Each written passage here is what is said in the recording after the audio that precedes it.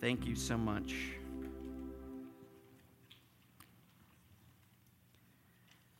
Amy didn't know she was going to lead that last song. I threw it at her. She did a wonderful job, and I thank you so much for all those that help out with worship, help out with kids' church, help out with the sound. The food pantry, we'll have a lot of volunteers around here. You'll see that next week, especially when we have the kitchen crew going and things. It's just a wonderful opportunity to serve one another and serve this body. And I just appreciate that. Yeah, kids, you can go downstairs if you want. And some parents say, you can go downstairs if you don't want to.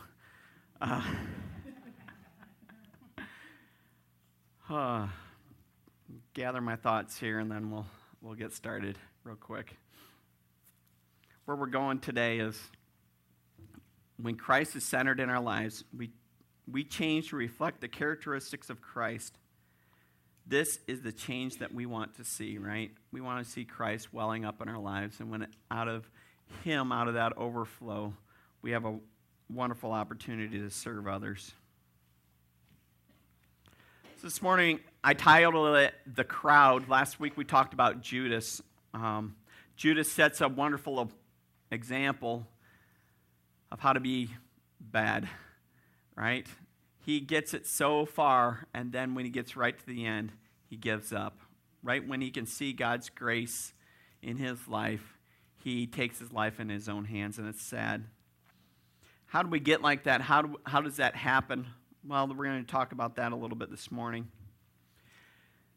Now, I've heard a good case for the crowd not being fickle this morning. That's what I was going to say when I was walking back and we were transitioning. But as I look at the crowd in the Bible, as I look through the people of Israel, there's very few times when the crowd is not fickle. There's only one time I can think of when the people come back to the Lord in Nehemiah and with Zechariah in there, that they come and they lament and they worship correctly and they walk back into that. And so there is a time that the crowd can be. And I'm not saying the whole crowd is, because I think, as this guy pointed out, when Jesus was being led to the slaughter, a lot of his crowd was sleeping. However, there's a time to lift up your voice and cry out, because he is our strength. And that's what we're going to be learning about this morning. And I really think that Jesus has a unique relationship that we don't really talk about when it comes to the church. We like to look at the crowd that gathers around Christ, and we like to think of his fame. We like to think of his glory being about the church and how big it is and how wonderful it is. And there is some truth to that, right? When we are walking with the Lord and we are following him together, there's some truth to having that strength in numbers and seeing what his church can do. But there's also this truth that comes alongside that Jesus refines that crowd many times when he talks to them. And as this friendly, encouraging group, that they want the same thing as Jesus wants, oftentimes what we think, but a lot of times they have their own agenda, the crowd does, as we come together.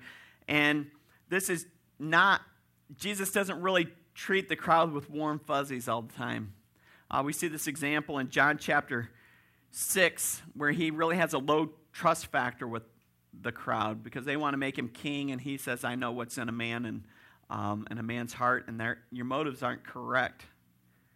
And when he feeds the 5,000 in John chapter 5, and then it carries on into John chapter 6, we see this great miracle, and everyone, they go there. They're getting ready to go their separate ways after this great feeding, but they really don't want to. They want to see Jesus, rise up. They want to see him just do this wonderful thing. And Jesus starts to disperse the crowd with hard truths. And it's a tough chapter. John chapter 6 is a tough chapter because he really comes at people. And we have studied that, and it's back on the recordings if you want to check that out. But how would you like to be an evangelist in this meeting with Jesus? I mean, he's the guy that you're talking to, and you're pointing him. This is the guy you need to talk to, you just need to run to, and he, in a sense, that's what the apostles' job was. They go out and tell all the people in the town, hey, you need to come out and find Jesus. Here he is. Come to him, listen to him. Your life is going to be changed forever. And let's keep this going. Let's get this, all the support that we can get. With a following like this, we can make a real change across all of Israel. And this really makes me think of what Judas was thinking about, right? Look at this change we can see. Wow, this is amazing. And I can only imagine the next part of the story. So this is kind of comes from my imagination, right? And I turned it into an illustration. I wonder if it went something like this. And I chose Thaddeus because you really don't hear too much about Thaddeus, right? And this might be why, right? This is totally fiction, right? So Thaddeus, hey Thaddeus, come, can you keep an eye on Jesus while we go pick up all that bread that was left over and the fish? And there went my microphone. We're going to go clean up the extra food. It looks like there's, I don't know, I'm guessing about 12 baskets full. I can't believe it. We started with a few loaves, two fish, and five loaves. It's amazing.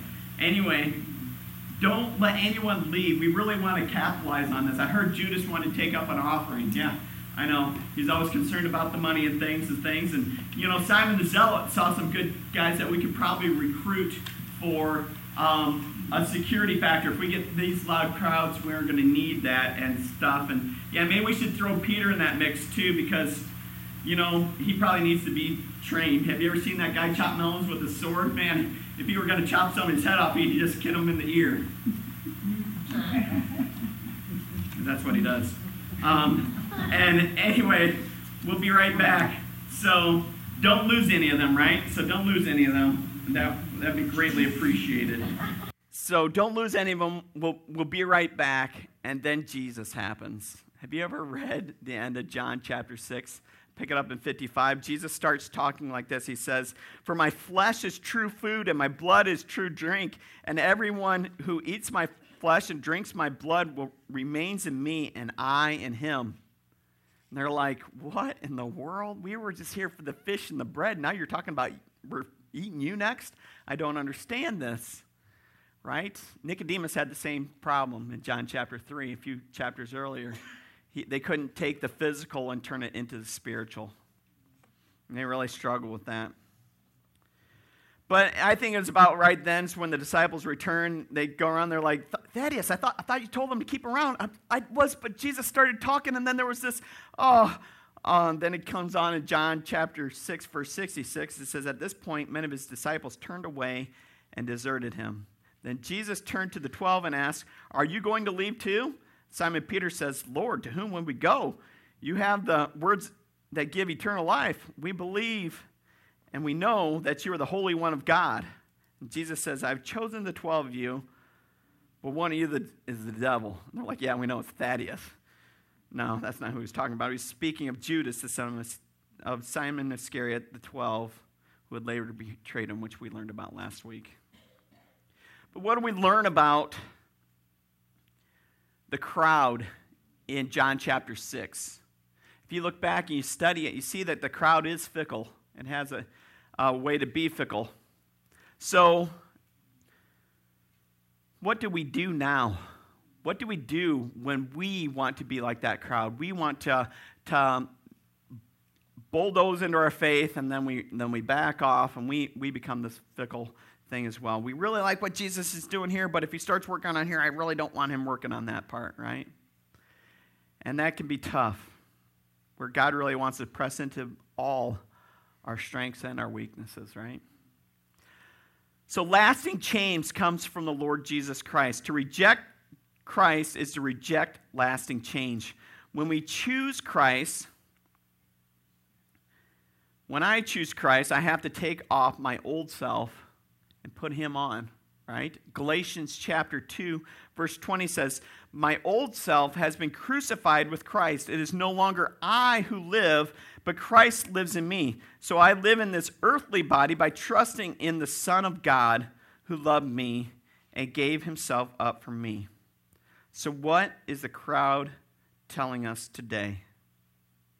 The crowd the media, everything that shoves it down our throat, they say to glorify yourself. Look at what you do and only put out the best of you. Only show the truth, or only show what looks good, right? That's the only thing that goes on Insta. That's the only thing that goes on Facebook. Is the good stuff. And we're going to paint this picture of our goodness, because then when we come in with our political opinion or whatever it may be, they will trust you because you had the good little family, right? And that's disgusting, right? That's a sin of pride.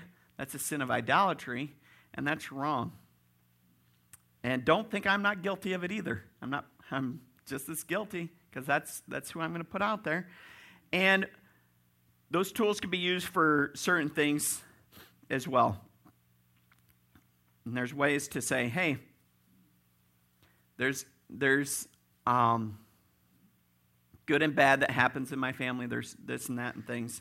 And we can get it for prayer support and things. So there are some things that can be used. It's a tool. It's how we choose to use it. It's how it is, right? But you can be the best. You ever heard that song by The Script? It's called Hall of Fame. It starts off like this. You can be the greatest. You can be the best. You can be the King Kong banging on your chest. And so far, I'm not too bad. You can beat the world. You can beat the war. Here's where it really goes down south. You can talk to God, go banging on his door. Now, can we go talking to God, banging on his door? Absolutely. But it's starting to get a little arrogant in that song, and it gets, it's just an arrogant song. If you look at it, it's not necessarily wrong, but it's not really right either, right? It's kind of immature. And it clearly doesn't look like a crucified self. It doesn't look like I've crucified myself, that I no longer live. It's Christ who lives in me. That doesn't preach in that song. And I think that's where our culture goes. It hypes us up. It hypes us who we want to be, and that's just wrong. So wait. Why would I want to crucify myself anyway, Pastor? You might find yourself asking that question, right? Because that doesn't sound like pleasantries. Because our Savior set this example when he died on the cross, right? He died to self, even though he didn't need to. He had the most glorious of all glories. He gave that up, became a human. And not only became a human, he became a servant. Not only became a servant, he became a servant of death. Even though he didn't have any sin in his life that could really hold him down in the grave. So the reason why he died was for you and I, that we might live. And so he had to die because he was the perfect sacrifice, right? And when he died, he was able to rise again because he was sinless and wonderful. So he rescues us from this present evil age, and he sets the example that we are to follow today. I forgot to mention earlier in the announcements that we had somebody follow that example last week. So I got a white rose up there. So that is a praise. And yes, we want to give that. We want to be encouraging to that. So that is an awesome blessing. That's why we are who we are. White Rose, New Life in Christ. We put up a white rose. Fellowship, we come together as a body of believers to lift each other up so we can grow together. So Paul, he likes to say this many times. Peter says it a few times, but he talks about these things that we need to take off of ourselves and things that we need to put on, right? And so we need to take off our old self and put it on our new self, and it has to come in that order. You can't put on something new and take off and leave something old, because then it becomes a mix and it just doesn't look right. And if you've ever seen that guy that likes to put on like 10 sweaters and walk around, or is it Ralphie from the Christmas Story? He's like, I can't put my arms down, because he's got all those layers on, right? So we're going to take some layers off first. But every time we take something off, every time we recognize that old behavior, we want to put something on new to replace that, because if we don't replace it, the old behavior is just going to come back, and usually comes back stronger, right? So let's look at Colossians chapter 3, verses 5 through 11. It says, so put to death the sin, earthly things lurking within you. Have nothing to do with sexual immorality. impurity, lust, evil desires. Don't be greedy, for a greedy person is an idolater, worshiping the things of this world. Because of these sins, the anger of God is coming, and that is the wrath of God, okay? So that's the final judgment that is coming. That's what he's warning us of. You used to do these things when your life was still a part of this world, but now is the time to get rid of anger, rage, malice, malicious behavior, slander, and dirty language. Do not lie to each other, for you have been stripped off of your old sinful nature and all its wicked deeds. Put on a new nature and be rewarded as you learn how your Creator, learn to know your Creator and become like Him. In this new life, it doesn't matter if you are a Jew or Gentile, circumcised or uncircumcised, barbaric or uncivilized, slave or free. Christ is all that matters, and He lives in all of us. When the Spirit of the Lord is working in your life, He reveals what we would like to conceal. He works on the sin in our life, doesn't He? And when we are in God's Word, life change happens. Have you ever done that before? Have you ever taken time to read your Bible and you just look back over the week? How's my week gone? Oh, it's been just as crazy as it has always been, but I've had a peace that's passes understanding. Why is that? Well, because I've been in God's Word more. Or then when you get out of God's Word and you're like, man, what is going on? I cannot deal with this. And you look back and you say, oh, I haven't been in my Bible this week. It makes a big difference. It makes a big difference, a life change. So now that we looked at some of the things that we need to take off, here are some of the things that we need to put on. Colossians 3:12 through 15. Since God chose you to be holy people He loves, you must clothe yourself with tender-hearted mercy, kindness, humility, gentleness, and patience. Those are all attributes of love, by the way. Make allowance for each other's faults and forgive anyone who offends you. Remember, the Lord forgave you, so you must forgive others. Above all, clothe yourself with love, which binds us together in perfect harmony. And let the peace that comes from Christ rule in your hearts, for as members of one body you are called to live in peace and always be thankful. If you take something out of your spiritual life, folks, you need to replace it with something that is holy, something that is loving, something that is caring. Otherwise, you'll go right back into the pattern that you were always in, right? So one of the best ways that we can walk forward with Christ is in forgiveness. Forgiveness is a hard thing to do. We need to forgive ourselves. We need to forgive others.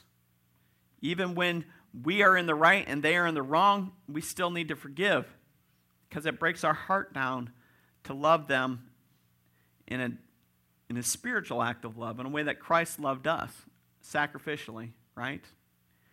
So what are some of the attributes of love that we want to get in there? We've hit some of them in Colossians, but I turn to 1 Corinthians chapter 13, verses 4 through 7. This is traditionally called the love chapter. And I think it's based on the church, but it can go to individuals, that it defines love really well. It says, love is patient and kind. Love is not jealous or boastful or proud or rude. It does not demand its own way. It is not irritable. It keeps no records of being wronged. It does not rejoice about injustice, but rejoices whenever the truth wins out. Love never gives up. Love never loses hope. It is always hopeful and endures through every circumstance. Praise God for His love. Amen. When Christ is centered in our lives, we change to reflect the characteristics of Christ. This is the change that we want to see. So thinking back on the crowd, I was like, well, is there another instance that we saw back in the Old Testament? There's several instances. I talked about the ones in Nehemiah and Zechariah, but there's some back in, if you look at the crowd in numbers. If you look at the crowd in Exodus, that's actually the same crowd there, by the way. But they are very, very good at complaining. They're very good at having bad attitudes when it comes to the Lord. And I particularly think of when God is drawing the crowd close to him and setting them apart as holy. It's in Exodus chapter 24. I'm not going to read out of 24, but I will read out of 32. It says, the Lord instructed Moses to go up to the mountain to receive the instructions for the Lord. This is when he's going to get the 10 Commandments, right? And so he's going up there, and God says, not only should you come up there, but I also want Aaron to come up. I want Nadab and Abihu to come up, and the 70 elders that I poured out my Holy Spirit onto. So all these guys have been set apart as holy. I want them to come up part way up the mountain so that they're set apart yet. And then eventually he's going to call Moses all the way up the mountain, right? And so they sit in the presence of the Lord and they worship him along with Moses. They see it, they describe God right there. And if you look at the description there and you look at the description in Revelation, it looks very, very similar. Okay? And Moses goes up to the mountain to receive the law and the instructions on worship. This is how we're going to proceed from this point. And so we're going to get very specific because that's what the people wanted. The rest of you guys go down the mountain, and we're going to see how it goes. Well, then we get a lot of instructions through there, and then chapter 32 comes along, right? And the crowd, they become impatient. We haven't seen Moses in a long time. He's been up there for a long time, nearly 40 days, right?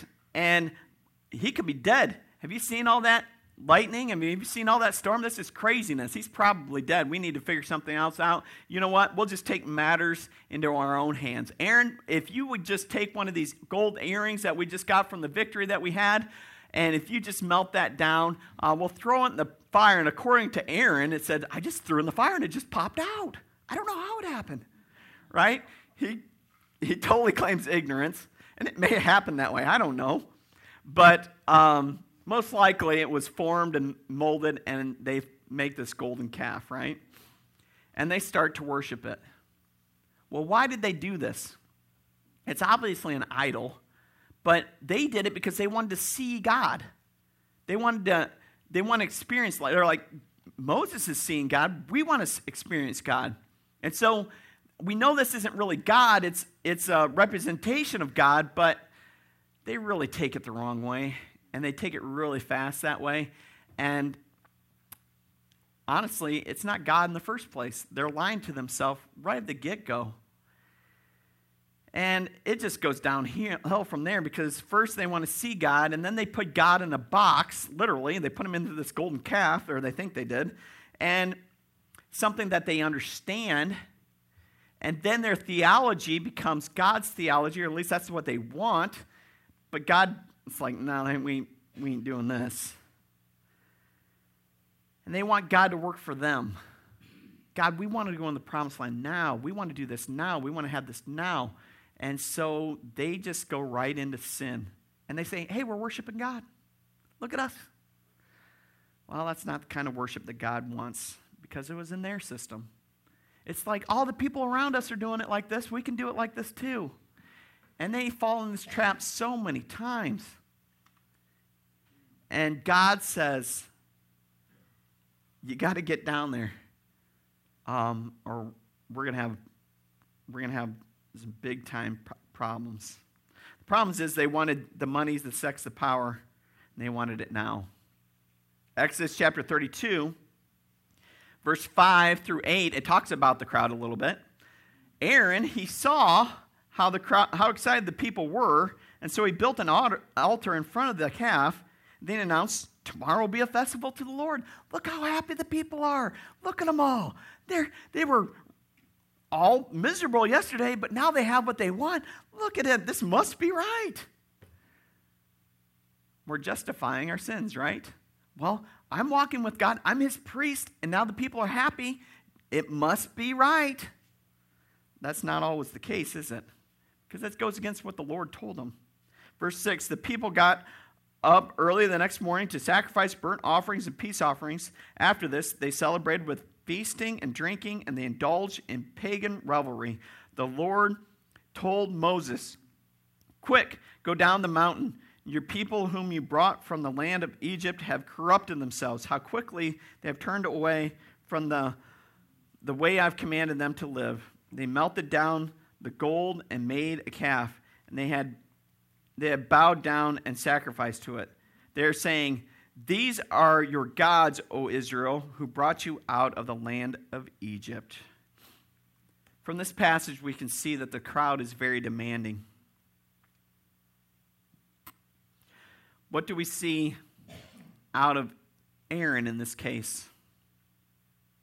We see that Aaron is a people pleaser, right? Aaron's like, "Oh, they're happy. Well, I'm happy, you're happy. Hey, this must be right." And why is this dangerous for someone who is the spiritual leader of the people of Israel? Well, I'll tell you, I'll give you two good reasons. People pleasers, first, they fear the displeasure of man more than the displeasure of the Lord, right? They're worried about what other people think more than what they are concerned about what God says in His Word. And the other side of the coin goes with it. Their desire, the people pleaser desires the praise of man above the praise of God.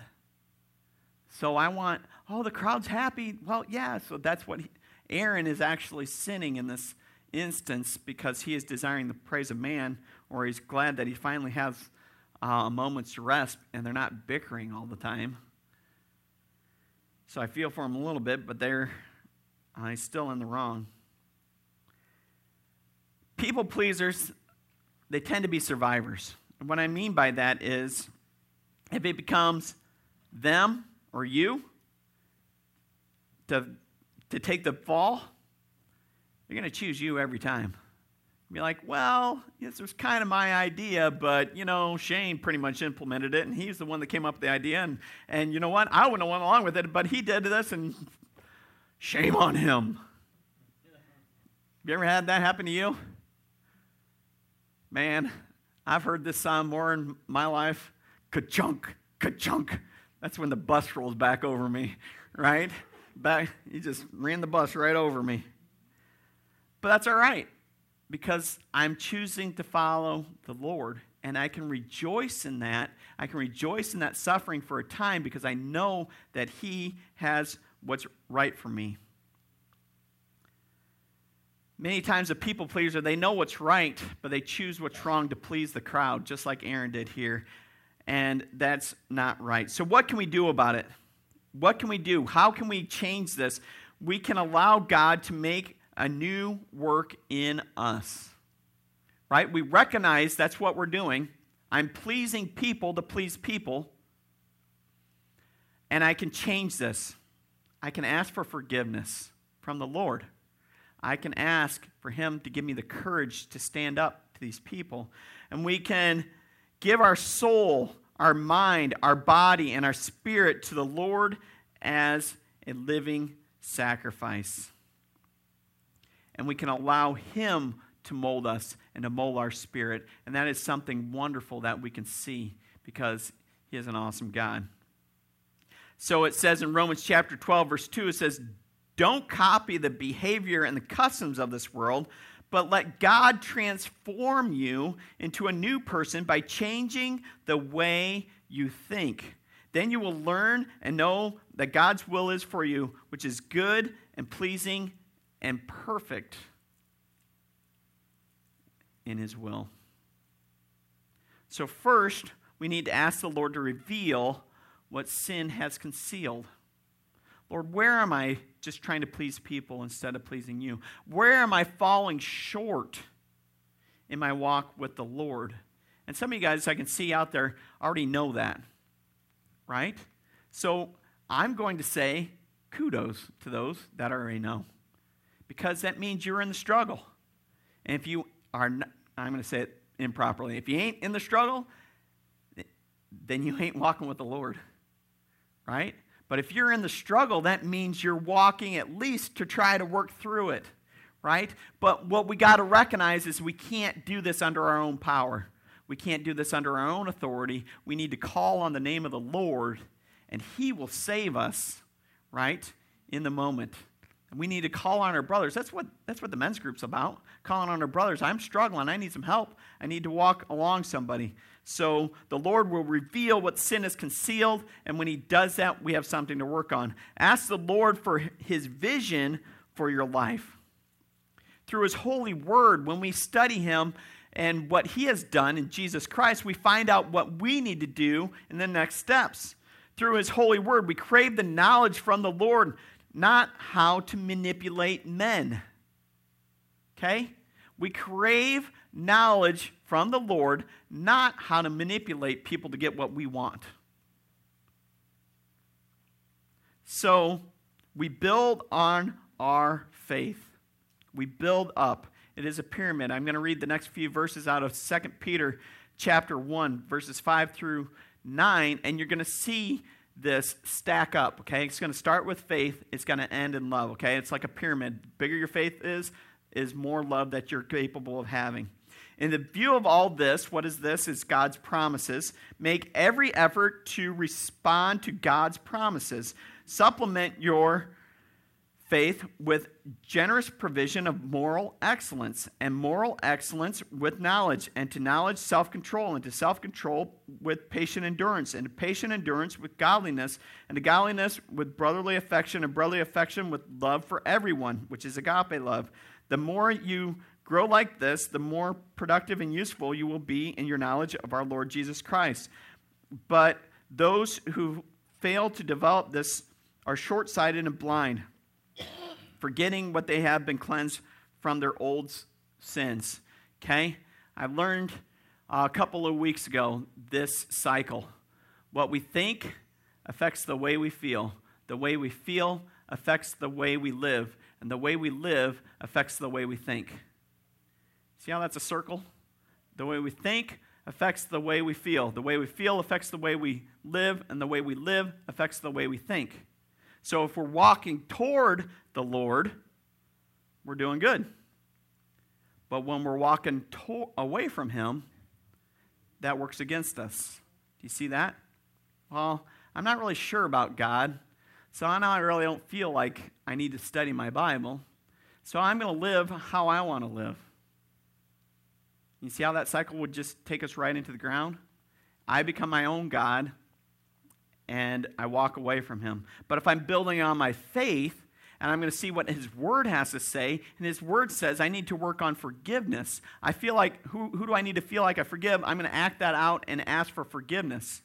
That's going to work on my moral character. And when I work on my moral character, now I'm going to have this craving for God's word more, and I'm going to build in my knowledge of what he has for each one of us. And when I understand that knowledge, I'm going to see that I can be self-controlled in my actions and patiently endure through this problem. And as I patiently endure through this problem, I'm going to learn to love my brother like I love myself, and I'm going to be able to love my enemy as I love anyone, which would be agape love, right? Because when Christ is centered in our lives, we change to reflect the characteristics of Christ. This allows us to be the change that we want to see. I'm going to finish with this point. Matthew chapter 26. When does the crowd confront Jesus? They confront him at night, right? They come to him at night. They come with a mob, with clubs and sticks, and saying, Jesus even points it out, where were you in the temples? Where were you when I was teaching down there? You guys didn't come then. You're coming now. And he points out their hypocrisy. And they lead him away. They take him out of this garden, and they take him, they run him into this false trial really quickly. They beat him along the way. They mock him. They eventually, after the next passage of Scripture we read, but they take and they put a fake robe on him, which is purple, and they throw a crown of thorns on his head. And now he's beaten. He's a mockery of his station. And they send him before Pilate. He's a Roman. because the Jewish people at the time, they can't crucify him. But he's been prophesied by the high priest that Jesus is going to die. One's going to die for many, which is actually a prophecy that he fulfills, right? But not in the way that they think. And you see this in Matthew chapter 27, verse 11. I'm going to start and read for a while. 26. So now Jesus was standing before Pilate. Remember, bloodied, beat up, mocked already, so it's easy to keep that up. The Roman governor. Are you the king of the Jews? The governor asked him. Jesus replied, you have said it. But the leading priests and the elders made their accusations against him. Jesus remained silent. Don't you hear all these charges they are bringing against you? Pilate demanded. But Jesus made no response to any of the charges, much to the governor's surprise. Now, it was the governor's custom each year during the Passover celebration to release one prisoner to the crowd, anyone they wanted. This year, that was a notorious prisoner, a man named Barabbas. As the crowds gathered before Pilate's house that morning, he asked them, which one do you want me to release to you, Barabbas or Jesus, who is called the Messiah? He knew very well that the religious leaders had arrested Jesus out of envy. Just then, as Pilate was sitting on the judgment seat, his wife came and sent him this message. Leave that innocent man alone. I suffered through a terrible nightmare about him last night. So Pilate was warned. Meanwhile, the leaders and the elders persuaded the crowd to ask for Barabbas to be released and for Jesus to be put to death. So the governor asked again, which of these two do you want me to release to you? The crowd shouted back, Barabbas. Pilate responded, then what should I do with Jesus who is called the Messiah? They shouted back, crucify him. Why? Pilate demanded. Why? What crime has he committed? The mob roared louder and louder. Crucify him, crucify him. Pilate saw that he wasn't getting anywhere and that the riot was developing, so he sent for a bowl of water and washed his hands before the crowd, saying, I am innocent of this man's blood. The responsibility is yours. And all the people yelled back, we will take responsibility for his death, we and our children. And so Pilate released Barabbas to them. He ordered Jesus flogged with a lead-tipped whip and then turned him over to the Roman soldiers to be crucified. He's already endured mockery, a beating already. He goes before Pilate and he gets beat by a cat of nine tails, which is a whip with 9 tails on it with bits of claw and lead on the end of it. And it shreds his back. He's bloodied. And this brings us to our last point. The crowd swings fast. The crowd swings fast, which is another way of saying the crowd's fickle, but I couldn't say it twice, so I said the crowd swings fast. Today is Palm Sunday. Today is the day when Jesus rode in on a donkey. And that might not seem that significant, but this donkey has never been ridden before. And Jesus is the first person on him. And so donkeys are stubborn. They're not going to do what you want, and especially not going to be broke the first time you get on them. Jesus brings that peace that passes understanding right to that situation right away. Jesus, they would recognize that as a king coming in as conqueror, because this would bring back to King David and all his followers, King Solomon as well. They would all recognize that this is there. So this is also the time when the people recognized Jesus as the Messiah. They understood that this is the man that we've been waiting for. This is a week before Jesus died. So it would be today, right? Jesus rides in on a donkey today. Next week he's crucified. How does that happen? How does that happen? People put their trust in the wrong thing, right? They put their trust in their religious leaders. They put their trust in their system that they had and not in the truth of Jesus Christ. They had the right message in the Messiah. They recognized him, but they had the wrong method. They thought that he was going to be an earthly Savior, and when he wasn't, there was more than just Judas that betrayed Jesus that day and that week. They wanted an earthly king, and they wanted justice from Rome, and they wanted it now. And when it became clear that Jesus wasn't going to provide that for them, well, we're going to go back to our old system and go back to our old way of life until it comes. The man standing in front of them, he's bloodied, he's weak, he can't even stand up to Rome. They have him bound and chained. That's not my Messiah. My Messiah looks more like Samson. He's going to push those columns down. He's going to take a jawbone and he is going to beat them down. And that's just not what this guy's done. He's not the Messiah we wanted. He's not the Savior that can defeat Rome. And when we see the other guy in the story, right? Do you want Jesus or do you want Barabbas? Who are you going to set free? Who set Barabbas free that day? The crowd did. But who can you say really did it? Jesus did, right? Because he took the sacrifice that Barabbas deserved. He took the punishment that was meant for a sinner.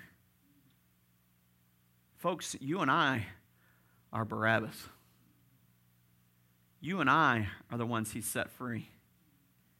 You and I are the ones that were down there yelling, "Crucify, crucify, crucify."